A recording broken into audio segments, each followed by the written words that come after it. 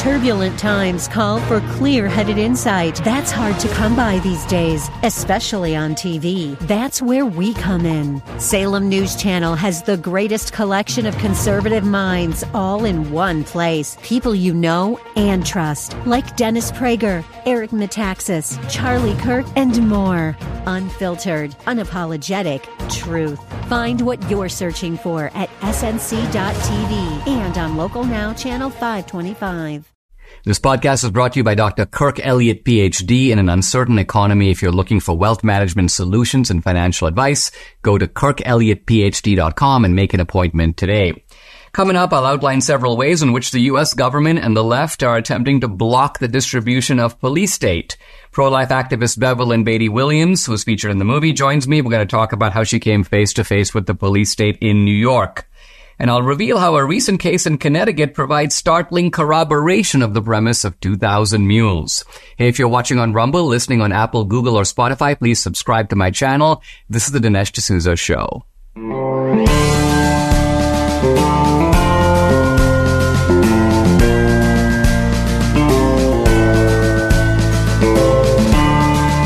America needs this voice. The times are crazy.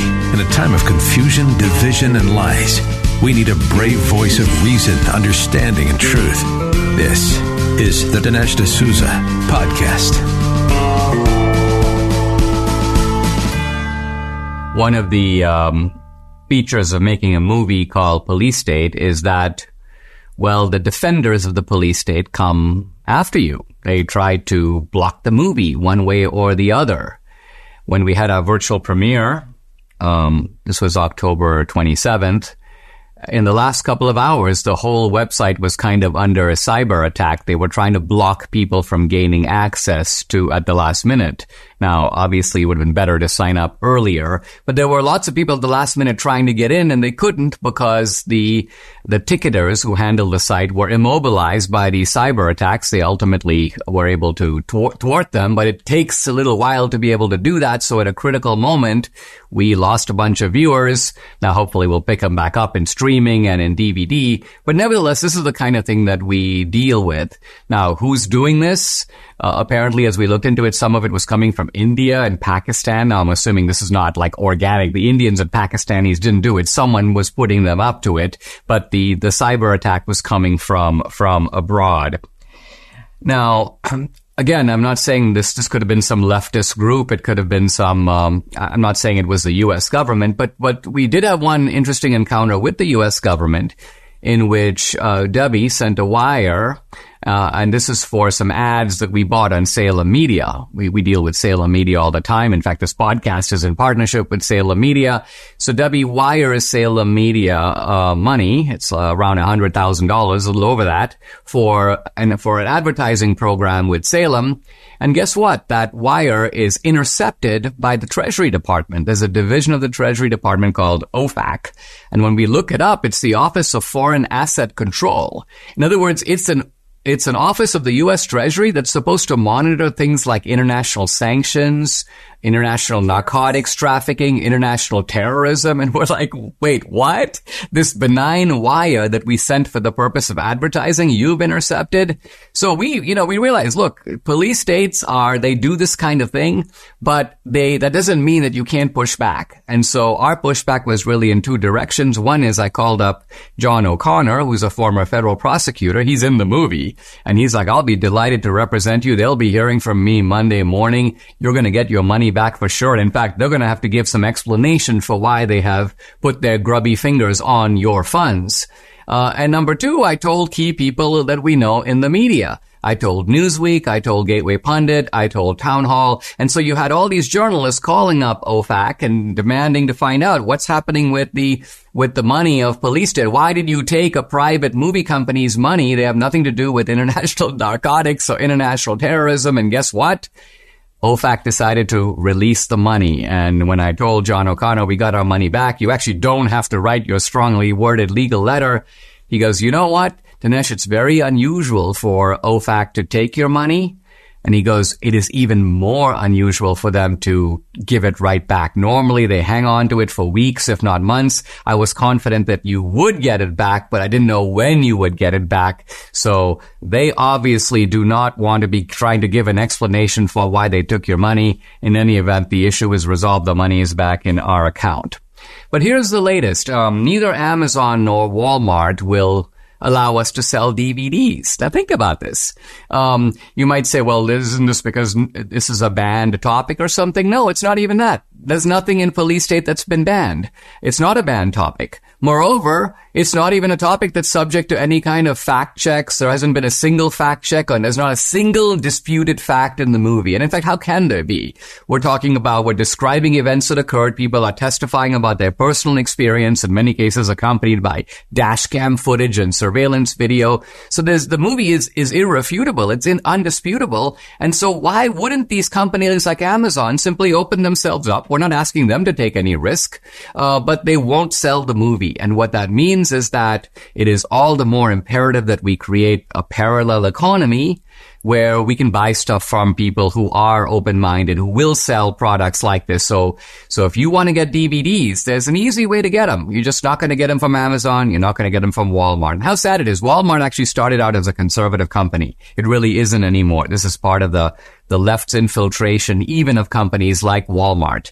But if you go to the website, policestatefilm.net, you can buy DVDs from Shopify, or you can buy DVDs from Salem, which is Salem Now. And the links are both, there are tabs on the website, so you just click Shopify if you want to go there, you click Salem if you want to go there, the price is the same, you'll get efficient customer treatment, that people are getting their DVDs, enjoying them. Great way, by the way, to stock up on presents for Christmas. This is a fantastic film. Anyone you share it with is going to be really grateful that you did. So, policestatefilm.net.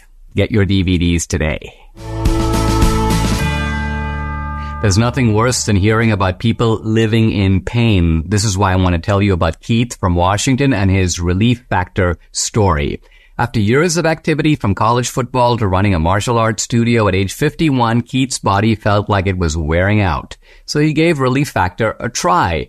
Keith says he now has, quote, little to no pain in my knees and highly reduced neck pain. He's feeling so much better. He pursued a second-degree black belt. What a story. And you know, on a personal note, it has worked for me and Debbie, our family, and friends. If you're living with aches and pains, see how Relief Factor, a daily drug-free supplement, could help you feel and live better every day. To get you started, try the Relief Factor 3-week quick start kit. It's only $19.95 and comes with a feel better or your money back guarantee visit.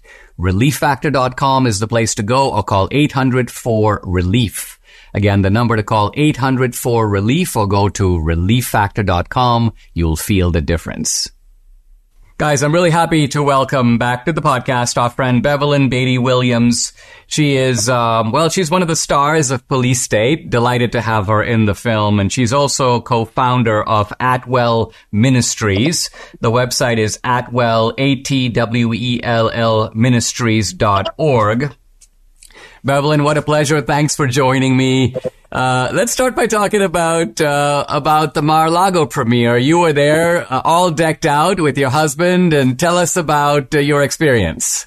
Okay, so Mar-a-Lago, I know we were there for the movie, but it also was a movie. It was a movie. It was so nice by the pool, the best food, open bar, yes. You know, for the Christians who sip. It was cute, you know, it was good. I couldn't eat I was so mad because the food was so good, but you gotta talk to everybody. And I'm like, if I had it my way, I would have just been like, leave me alone, let me eat, and then we'll talk afterwards. Yeah. But it was beautiful. Everybody looked amazing. Your wife looked good. She was wearing them heels. Y'all, she had these silver pumps like this one. Okay, she was looking real cute. You know, Dinesh was decked out in his 3-piece situation. It was fun. It was very fun. Good. Delighted you had a good time. I thought the mood was really nice. And of course, for us having made the movie, it's also fun to see people's reaction live, you know, in such a big setting with in a huge auditorium, huge screen, and notice how people spontaneously respond to the movie. Now, you had seen the film earlier in the theater, right? Yes, so I went to the theater and saw it, and I have to say, like, I think this is the first movie of yours where I've ever saw like real emotion being pricked out of someone. So in the theaters, it was just a lot of tears, a lot of like frustration, and I think it was kind of overwhelming for Americans to see because it wasn't like your typical Obama movie or your Hillary movie. It was like the people, and then it's like blow after blow after blow after blow. It was kind of mind-boggling what could be done in 4 years, what type of damage could be done, right? But I think at Mar-a-Lago, I realized most of the people that came didn't watch it. They must have had waited for the premiere. So it was all cute and it was fun and it was social. But once the movie started to play, I think that's when things got real for people. Yeah. I mean, one of the things that, and you're a part of this in the film is, you know, we didn't just focus on Trump or even just on January 6th, although there's some very powerful material about January 6th in the movie. We're showing ordinary Americans who are going about their lives. They're maybe participating in civic life where their moms were concerned about their kids' education. In your case, the pro-life issue. And then bam, you come face to face with this kind of police state, tactics. And it is kind of a shock. I mean, it's a shock when you experience it. And it's a shock also for a lot of Americans who don't know this is going on to discover that it is. Yeah. I mean, you've been through it, and so you know from experience, but you can see how someone who has had no experience of it, they find it a little hard to believe because they've grown up in an innocent America where this kind of thing wasn't really happening. Yeah, I think it's one thing when you're playing politics and it's just a bunch of words crossing with one another and it's a couple of laws being put in to just kind of show your stance. But it's another when you're in the middle of a revolution and you don't know it. Right. And I think for your movie, it kind of had, you know, I have to say this, you know, real people will feel it a lot more than your commentators because I think they're kind of protected by, you know, connections and, you know, things, you know what I'm talking about. So they don't really feel it how people with boots on the ground feel it. And I think your movie kind of makes people feel it in their gut, like the state of emergency that we're in the middle of a revolution, that we're at war. And it's not just your typical war of order. This is like you're fighting Indians. Let me not say that. I don't want to sound crazy, but it's like a street fight. It's like the Pilgrims going through it with the Indians. They're trying to fight fair. The Indians are fighting from the woods. You know, that's exactly where we're at with the Democrat Party. It's a street fight, but yeah, we're in the ring thinking don't hit below the belt, but they're already tearing up our legs. Yeah, I think that's exactly right. And I'm very aware of that. Even when my case, the campaign finance case, came up several years ago, I was like, a lot of people kept telling me, oh, Dinesh, you're so brave and so on to go up against the government. But I did have a lot of assets on my side, even while that case was going on. I mean, number one, I had very good attorneys. Number two, every time I came to New York for a session with the judge, I'd go on the Megyn Kelly show. So I had the exposure of Fox News. Whereas what you're saying is, and I think this is right, a lot of ordinary citizens don't have access to those kinds of weapons to hit back. Even ultimately the pardon that I got from Trump, I mean, obviously I had to have some connections to be able to even get my case put before Trump for him to give me a pardon. So all of this is a way of saying that there are many ordinary citizens who are in a much more vulnerable position. And some of those, not all, but because there are many other cases are profiled in police state. Yeah, I mean, it's a tyranny, you know, like you said, you're in a position to where you can handle, okay, if you're hit with some fees and you got to get lawyers. And I think, you know, it's so crazy. They play this game on purpose to kind of deplete you. They use the system to deplete you.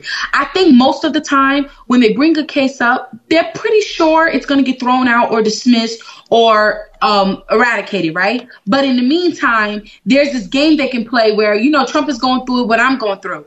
They take my passport. I'm not allowed to leave the Southern District of Tennessee without permission. I am not allowed to do ministry at all, or they will deny my travels. They say I'm a threat to the nation. I have court fees. I have legal fees. And then on top of that, I still have to live and be a mom and live a regular life. So if anything else, if they can just bleed my bank account out and tie me up for a good year or two until the case is over. For them, it would have still been a win because I was in an invisible jail for 2 years. Absolutely. Bevelyn, let's take a pause. We'll be right back with Bevelyn Beatty Williams. Thank you. I hope you saw my interview a few days ago with Dr. Kirk Elliott, PhD. This is a guy who has a good understanding of both the U.S. and the global economy. And during times of economic uncertainty and political upheaval, it's crucial to have a reliable source of financial guidance and insight. And this is where Dr. Elliott and his esteemed wealth management advisory firm come into play. Dr. Elliott has distinguished himself. He's got 2 PhDs, one in economics, one in theology. He's built a reputation in expert financial solutions tailored to your unique needs. His firm specializes in wealth management, offering a comprehensive array of services to protect and grow your assets in an ever-changing world. In an environment that is filled with economic volatility, shifting political landscapes, it's finding a trusted partner during these challenges is essential. Dr. Elliott's firm employs cutting-edge strategies, a good understanding of markets to guide you toward financial success. Go to KirkElliottPhD.com/Dinesh. Now that's Kirk Elliott PhD with 2 L's and 2 T's. KirkElliottPhD.com/Dinesh. Book an appointment. They'll walk you through their process. Again, it's KirkElliottPhD.com/Dinesh, or you can call or text. Here's the number, 720-605-3900. I'm back with Bevelyn Beatty Williams, co-founder of Atwell Ministries. AtwellMinistries.org is the website. Bevelyn, when we left off, you were kind of jumping into your case and the way in which they're able to use this kind of legal bludgeon to push you back, put you up against the wall. Let's back up and talk about the case itself. Let's begin at the beginning. We'll talk about first of all, what mobilized you into pro-life activism specifically, because you have a broad-based ministry, but you decided to concentrate on the pro-life issue. Why was that? For me, what activated it was Governor Cuomo. Thank God for him, right? He decided to appease the people, or I guess, New York, and legalize abortion up to 9 months. And from that moment, past then, I was just doing street ministry, homeless ministry, and I really focused on what I thought typically to be what needed to be ministered to. And I gotta admit, it was kind of small-minded for me, because the Lord was like really teaching me, you have to focus on the poor spirit, not just the guy that's outside begging for money. Everybody needs Jesus.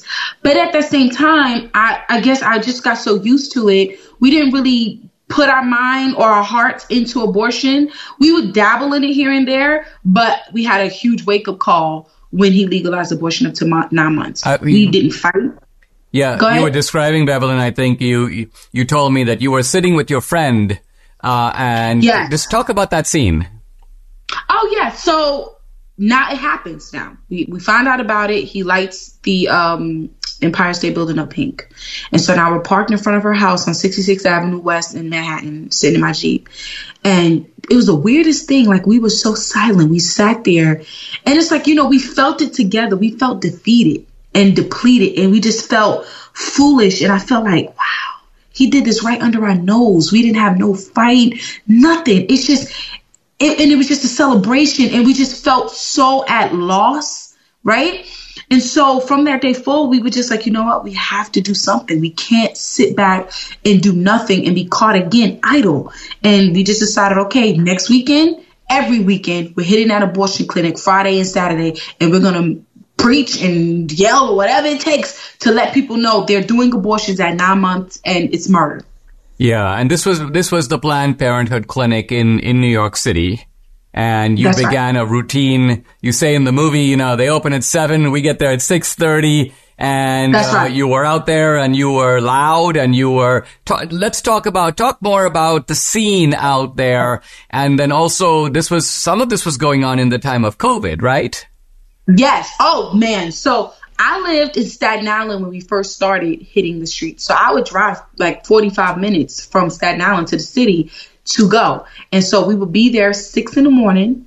What they would do is, usually when they knew that, pro-lifers were going to be there, they would schedule it around the pro-lifers. And most pro-lifers came around 11, 12 o'clock. So what they would do is they would have all of their abortions at like 6 in the morning, and then they'll have all, the pro-lifers come. So you would actually never meet any of the girls except unless they're going to get like a shot or birth control or something like that. So when we figured it out, they weren't ready for us to be there 6:30 and sometimes 5 in the morning. And on top of that, the neighborhood.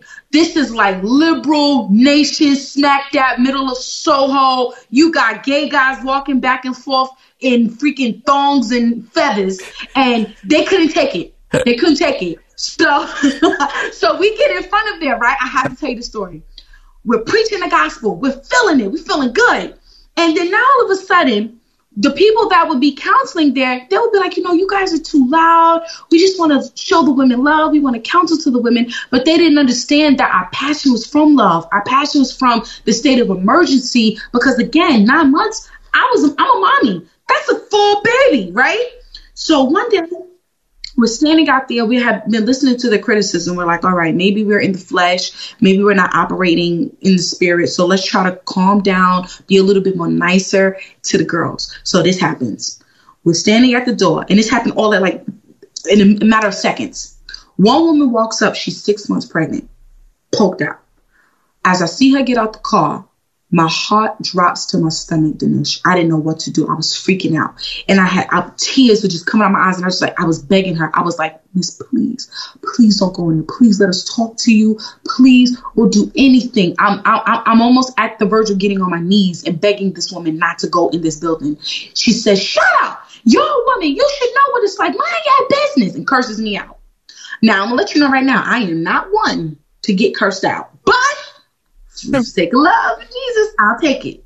So now, as she's cursing me out, she walks through the door. Then the worker lady, she walks through the door, like I think half of the building down from me. She walks by and she says, "Go F yourself," right?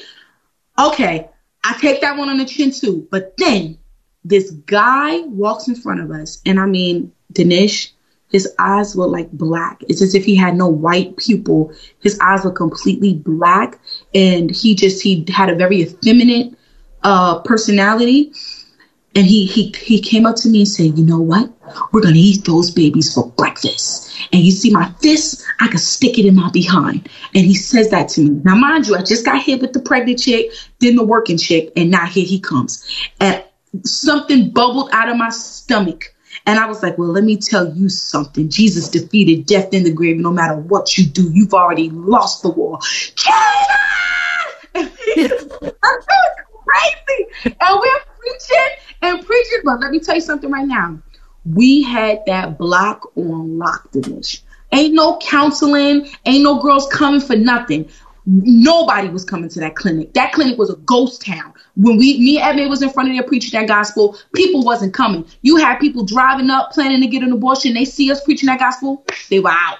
And that's what they couldn't take about us. Oh, that's so interesting. In other words, you're saying it was so effective that by and large people were, it's almost like you stirred up their conscience, right? Just by your presence and by being loud, you weren't physically blocking them from access. You were just trying to talk them into changing their mind. We dominated through Christian influence. And people don't realize when you have a Christian influence, it is the strongest influence to have. And it does dominate. So just being there, we possessed the gates and we were hurting their pockets. They felt it. You know, it was no need for me to try to convert this chick or convert that chick. It wasn't happening. They didn't want to be there. No one, you know, when a woman comes to get an abortion, she's going to have her hat low. She's going to have on baggy clothes so no one recognizes her. It's not a glorified thing. I mean, it used to not be, to go and just kill your baby, right? And so we used that to our advantage, bringing the light to darkness, and we saw it was effective. They weren't making money. And then we did a rally. And somehow, some way, Letitia James decided, I'm going to sue them in favor of Planned Parenthood. And that's how she got us away from there. Let's start by talking about your case. You're facing charges under the so-called FACE Act. The FACE Act is the act that says you cannot interfere with people who are trying to gain access to reproductive services. That's the basic idea of the law. What are you being charged with, and for what exactly? Okay, so this is very interesting. I'm being charged with conspiracy for FACE because I've traveled to other places. Though I'm being indicted in New York, I'm charged for all of the different other abortion clinics that I've been to around the state, around the country. And I'm also being charged because me and my best friend go to the abortion clinic together. So we're conspiring to do FACE, is what they're saying. I see. And then, that's right. And then because we are turning people from going, this is how they're using FACE, which is technically illegal. What they're saying is that you're technically involved in FACE because even if you speak to someone and you kind of get them to turn around, you are then interfering with an abortion. Oh, wow. Right? So in other words, Yes. let's pause here because they're not saying that you are physically interposing yourself and preventing someone from getting in. They're claiming that your attempt to persuade them not to get an abortion is interference in itself. Wow. Yes. So I have to give you the details on this. This is a trip. This is the thing about me, Dinesh. Now, are there some people who have stood in front of abortion clinics, changed themselves to the doors, laid in front of the doors and made the fire department and all that come? Yes. And kudos to them. I will never shame them for standing where they're at. But the way Bevelin set up, it's New York. People piss and poop on the sidewalk. I am not standing on no sidewalk, laying on no sidewalk, chaining myself to nothing. That's not happening. And my nails, I'm not breaking my nails. So that already ends that conversation. But on top of that, right, they had these barricades. Now, the thing is, they don't own the block. They don't own, New York, the public sidewalk is paid for by the people. Yep. They put these barricades up because they didn't want us to be in front of the door. But the thing is, those barricades were illegal. So in the video that they're charging me in, at some point, the cops come and remove the barricades and tell Planned Parenthood these are illegal. So by default, I was cornered to be in front of the door, blocking the door because of the barricades they put up. But then on top of that, me being there is intimidating. Me preaching the gospel being loud, that's considered intimidating or can be taken as it, and therefore a cause for FACE. And then some woman, you say this in the film, got her finger stuck in the door, her hand stuck in the door, and somehow she turns around and blames you for it. Now, without going into the details of the incident, my question is, how can you be facing 15 years for what is nothing more than a street protest? However they want to construe it, it's just nonsensical. And yet this is again the America we are apparently in now. Yeah, I'm facing the same time as Hunter Biden. Wow. I haven't done none of the things he's done. I haven't made half of the money he's made and laundered from the people of this country. But yet me and him are facing the same time. It's so sad. Bevelin, let's take a pause. We'll come right back and do a final segment and close out on this. Thank you.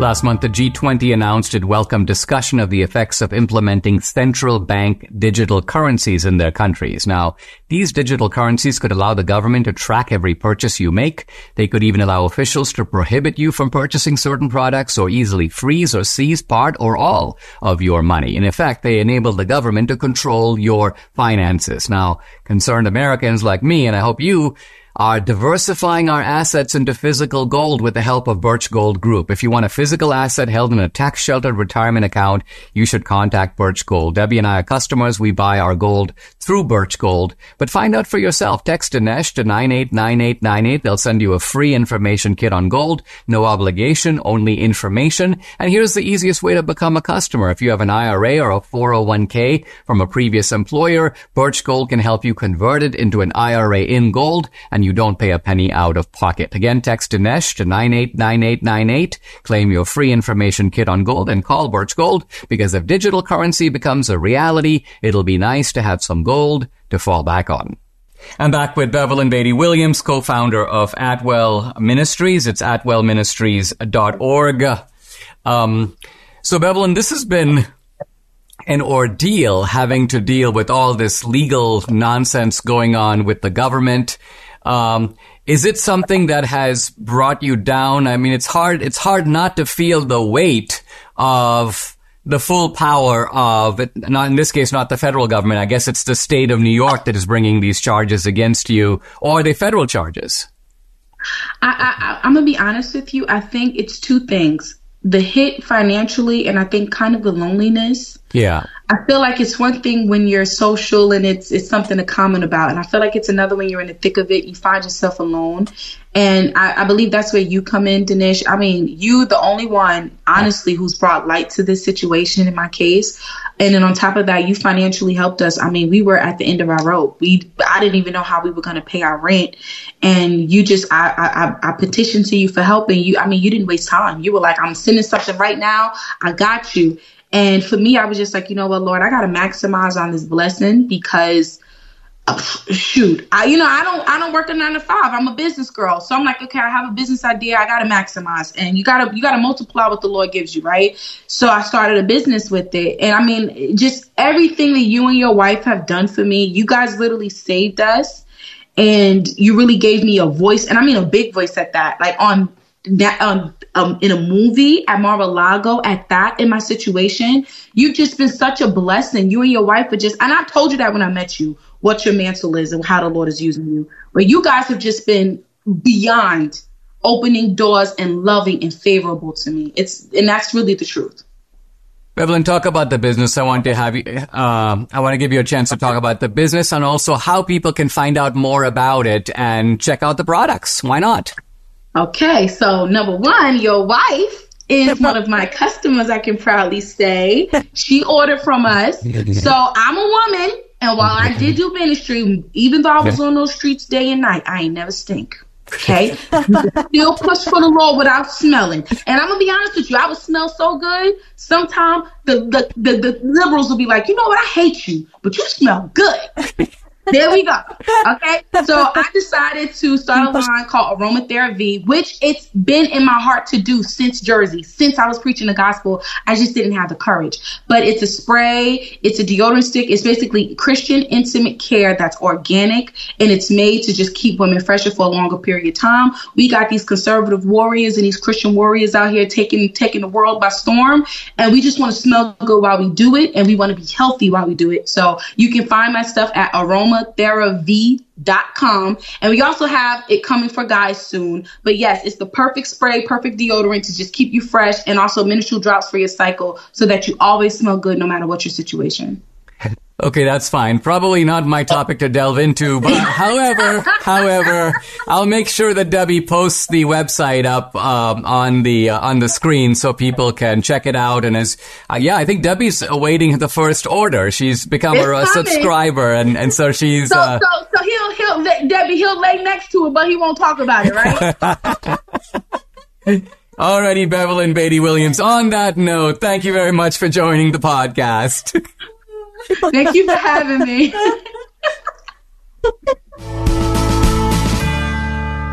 Debbie and I are on a really good health journey, but we still struggle to eat enough fruits, veggies, and fiber, and that is a requirement. Now, lucky for us, we discovered Balance of Nature, and there's no better way to get all your fruits and veggies plus fiber than with Balance of Nature. This is Balance of Nature's fruits and veggies in a capsule, so easy to take, made from fresh whole produce. The produce is powdered after an advanced vacuum cold process, which stabilizes the maximum nutrient content. And this is Balance of Nature's Fiber and Spice, a proprietary blend of fiber and 12 spices for overall and digestive health. Join Debbie and me. Start your journey to better health right now. Call 800-246-8751 or go to balanceofnature.com. You'll get 35% off your first preferred order by using discount code America. Again, it's balanceofnature.com or call 800-246-8751. Get 35% off your first preferred order by using discount code America. Can anybody say 2,000 mules? I kick off my segment with this comment because there are 3 election cases that are in court right now. And one of those 3 has already resulted in an overturned election. And when you hear the details, you cannot help but think about 2,000 mules, because what is being disputed in these cases is precisely illegal votes in some cases being delivered illegally, with money changing hands for the people making those illegal deliveries, using mail-in drop boxes, all captured on, you guessed it, surveillance video.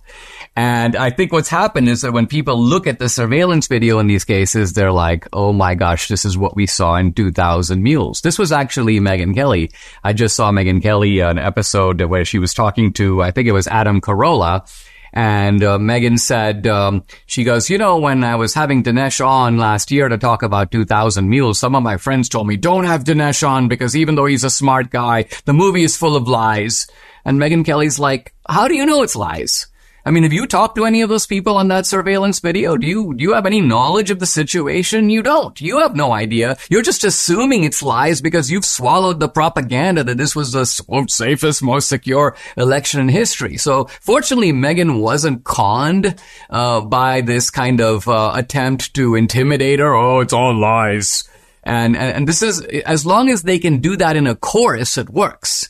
But what's happening with these cases, and there is essentially the truth is starting to come out. And I think the reason the truth is coming out is because these are fights among Democrats. In fact, in an interesting case, you have, one of the cases involves a Democratic judge in Connecticut. This is probably the most prominent case in Bridgeport, Connecticut.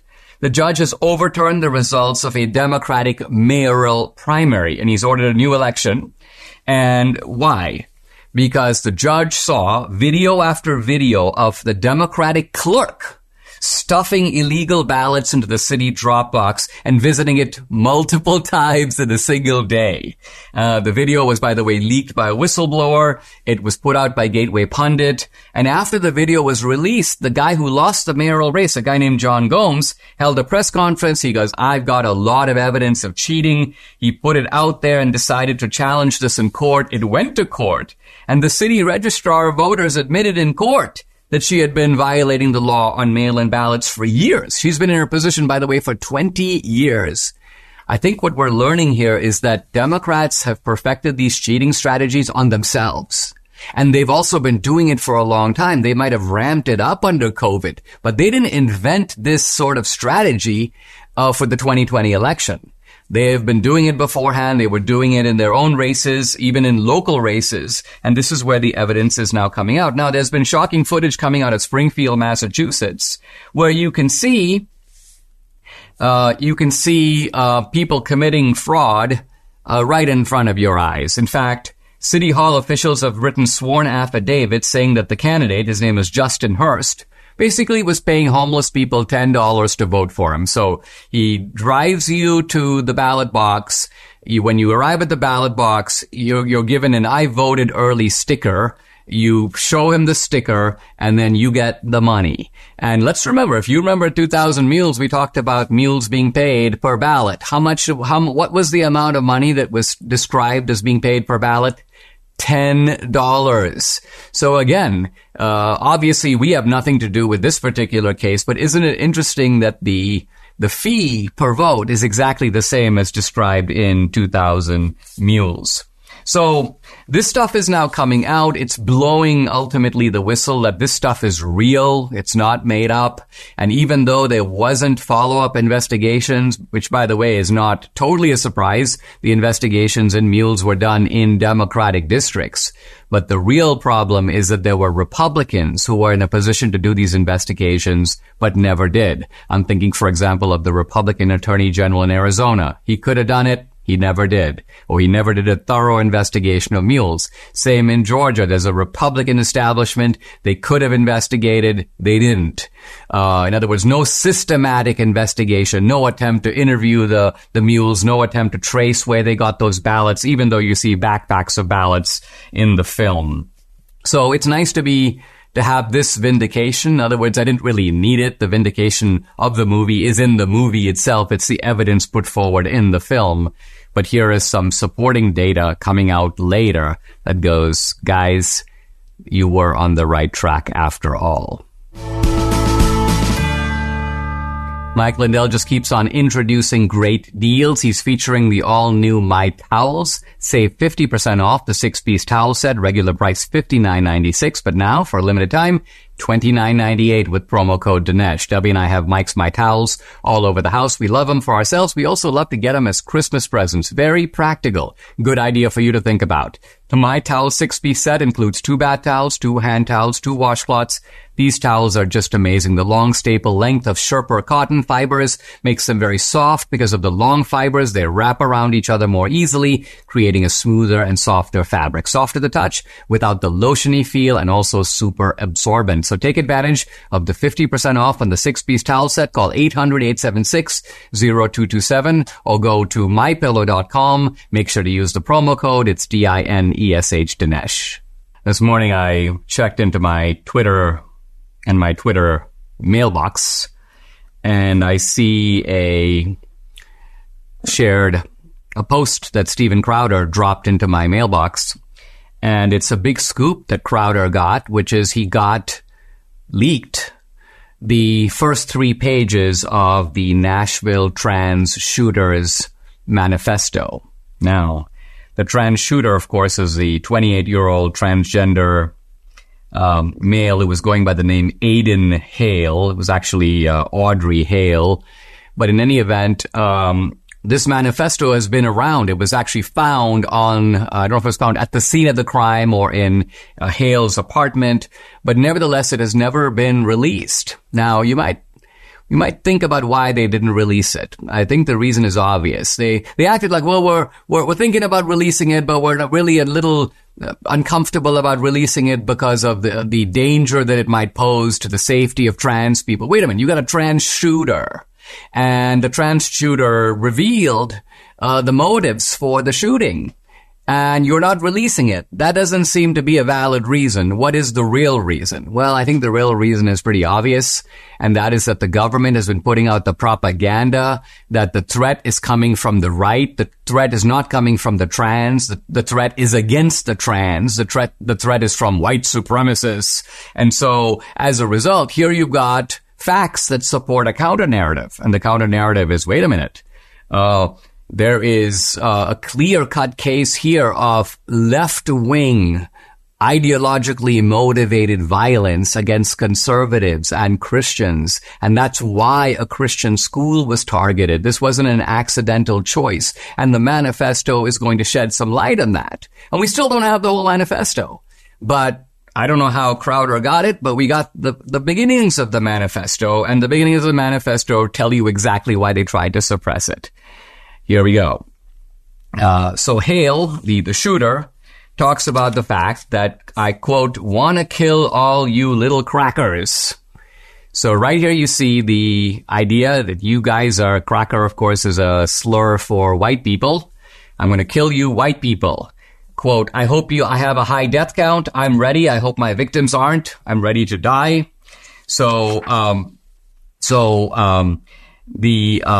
And then it goes on to talk about the fact that, and it talks about those crackers, quote, going to private fancy schools. Now, a Christian school generally is private. It's not exactly a fancy school, but from the left's twisted ideological point of view, if it's a Christian school and a private school, it's privileged. Because after all, everybody else is going to public school. With those fancy khakis and sports backpacks. So you've got here that class resentment. So you have the racial element, you've got the anti-Christian element with the fancy khakis and sports backpacks, with their daddy's Mustangs and convertibles. F you, little SHITS. I wish to shoot you with your mop yellow hair, kill all you little crackers with your white privileges. Interesting, isn't it? And then interestingly, F you, F-A-G-G-O-T-S. Here's a transgender person using that term, faggot, as a slur. So this is the twisted world that these people come out of. But this is also why the FBI is like, we don't want to release this, because if we do, it becomes obvious that this lunatic was motivated by hatred of Christians hatred of kids that she sees as somehow privileged, even though it's not obvious that they are at all. These stereotypes of these kids coming in their daddy's Mustangs, they're, quote, they are little crackers. I mean, imagine thinking of children in this way and thinking that they somehow deserve to die. And so this is a force that is in our society. And I'm sure that Audrey Hale or Aiden Hale is not the only person that thinks like this. And so you would think that the FBI, if the FBI was doing its law enforcement job, they'd be like, well, yeah, all right. There might be some threats that come from over here, but now there are also some serious threats that are coming from over here, and we need to investigate this as a wider phenomenon. But they don't want to do that because they're putting out this one-sided narrative that threats are coming from, the grandmothers who went in the Capitol on January 6th. Meanwhile, these greater threats that are coming from the other side ideologically are somehow ignored. I'm going to conclude my discussion today of the interrogation, the chapter in Solzhenitsyn's Gulag Archipelago called The Interrogation. This is when they tried to get you to sign, to get you to confess. And Solzhenitsyn has just gone through multiple ways in which they tried to pressure you, to break you down, to torture you. And we're now to the end of the chapter where he talks about kind of the last way. And so far, all the ways that we've looked at involve the interrogator or the team of interrogators. Let's remember, sometimes it's like one guy wears you down, then he goes and gets a nap, and the next guy comes in, and so they keep you awake the whole time, but they're working in shifts, so they're getting plenty of sleep. But finally, let's say all of this doesn't really work. All the pressure tactics, all the torture tactics. Well, Solzhenitsyn then goes, well, they also have something else. They have people inside the camp, inside the prison, and these are the stoolies. The stoolies are the stool pigeons. A stool pigeon is really somebody who is a prisoner, but he's working for the interrogators. He's a prisoner, but he's in collusion with the authorities. His job is to take you over the edge, to get you to the finish line, to get that final surrender on your part that makes you go, okay, fine, I will sign. And here Solzhenitsyn talks about the techniques used not by the interrogator directly, but by these stoolies. And then Solzhenitsyn realizes how horrible this situation is. He goes, may you be judged by God, but not by people. So it's a rare case where Solzhenitsyn kind of has an exclamation right in the middle of his writing. There is no way out. You have to confess to everything, whisper the stoolies who have been planted in the cell. So one of the ways you get someone to give up is you basically say, you've already lost. So whatever fight you planned or whatever fight is still in you is kind of to no point. You're going to be fighting, but the end is going to be the same thing. So you might as well give in. There is no way out. You have to confess to everything. Here's the next one. It's a simple question. Hang on to your health. Say people with common sense. Solzhenitsyn's being a little sarcastic here. Or you can't get new teeth. So this is an appeal to the fact that, look, you're going to confess now, or they're going to beat you up and break your teeth, and then you'll confess later. So why don't you save your teeth and confess now? And that way you don't have to go through that additional pain, because the outcome, again, is going to be the same. Remember that the inevitability of the outcome is really what is being pressed upon the prisoners here. Again, the same theme. They're going to convict you in any case, whether you confess or whether you don't. Conclude those who have got to the bottom of things. Now, it's important to realize that the things that the stoolies, the stool pigeons, are telling the prisoner are true. In other words, the outcome is determined in advance. It is the case that if you don't confess, they will beat you up some more. It is the case that you can hold on to your teeth if you sign. So the prisoner is actually in a terrible situation, because it's bad enough when someone is just telling you lies. But when they're telling you something that is true, what are they doing? But they are just impressing upon you the hopelessness of your situation. And this is how a full-fledged police state feels. I don't want to sort of gloss over it. And then says Solzhenitsyn that if you're a communist, they'll plant another communist in the cell.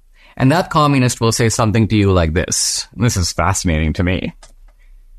It's our duty to support Soviet interrogation. It's a combat situation. We ourselves are to blame. We were too soft-hearted, and now look at all the rot that has multiplied in the country. The party is not obliged to account for what it does to every single one of us, to explain the whys and wherefores. If they ask us to, that means we should sign. So the appeal here, interestingly, is to communist ideology itself. Hey, you're a communist, aren't you? So you might think that this process is unfair, but isn't communism really a doctrine of the collective? It's not a doctrine about the individual. So if you accept the doctrine, then you're just part of this collective. And the collective, the party, has these interrogation procedures. Now, it's not obliged to explain why in every single case they are absolutely correct. They might make a mistake here, or they might go too far over there, but so what? Their decision is supreme. After all, once you accept the right of the party to rule, and the right of the party to set up its own criminal procedures and its own interrogation procedures, then you have to recognize that the procedures themselves are just by your own map, by your own standards. And so succumb to those standards. They're not somebody else's standards. They're your standards.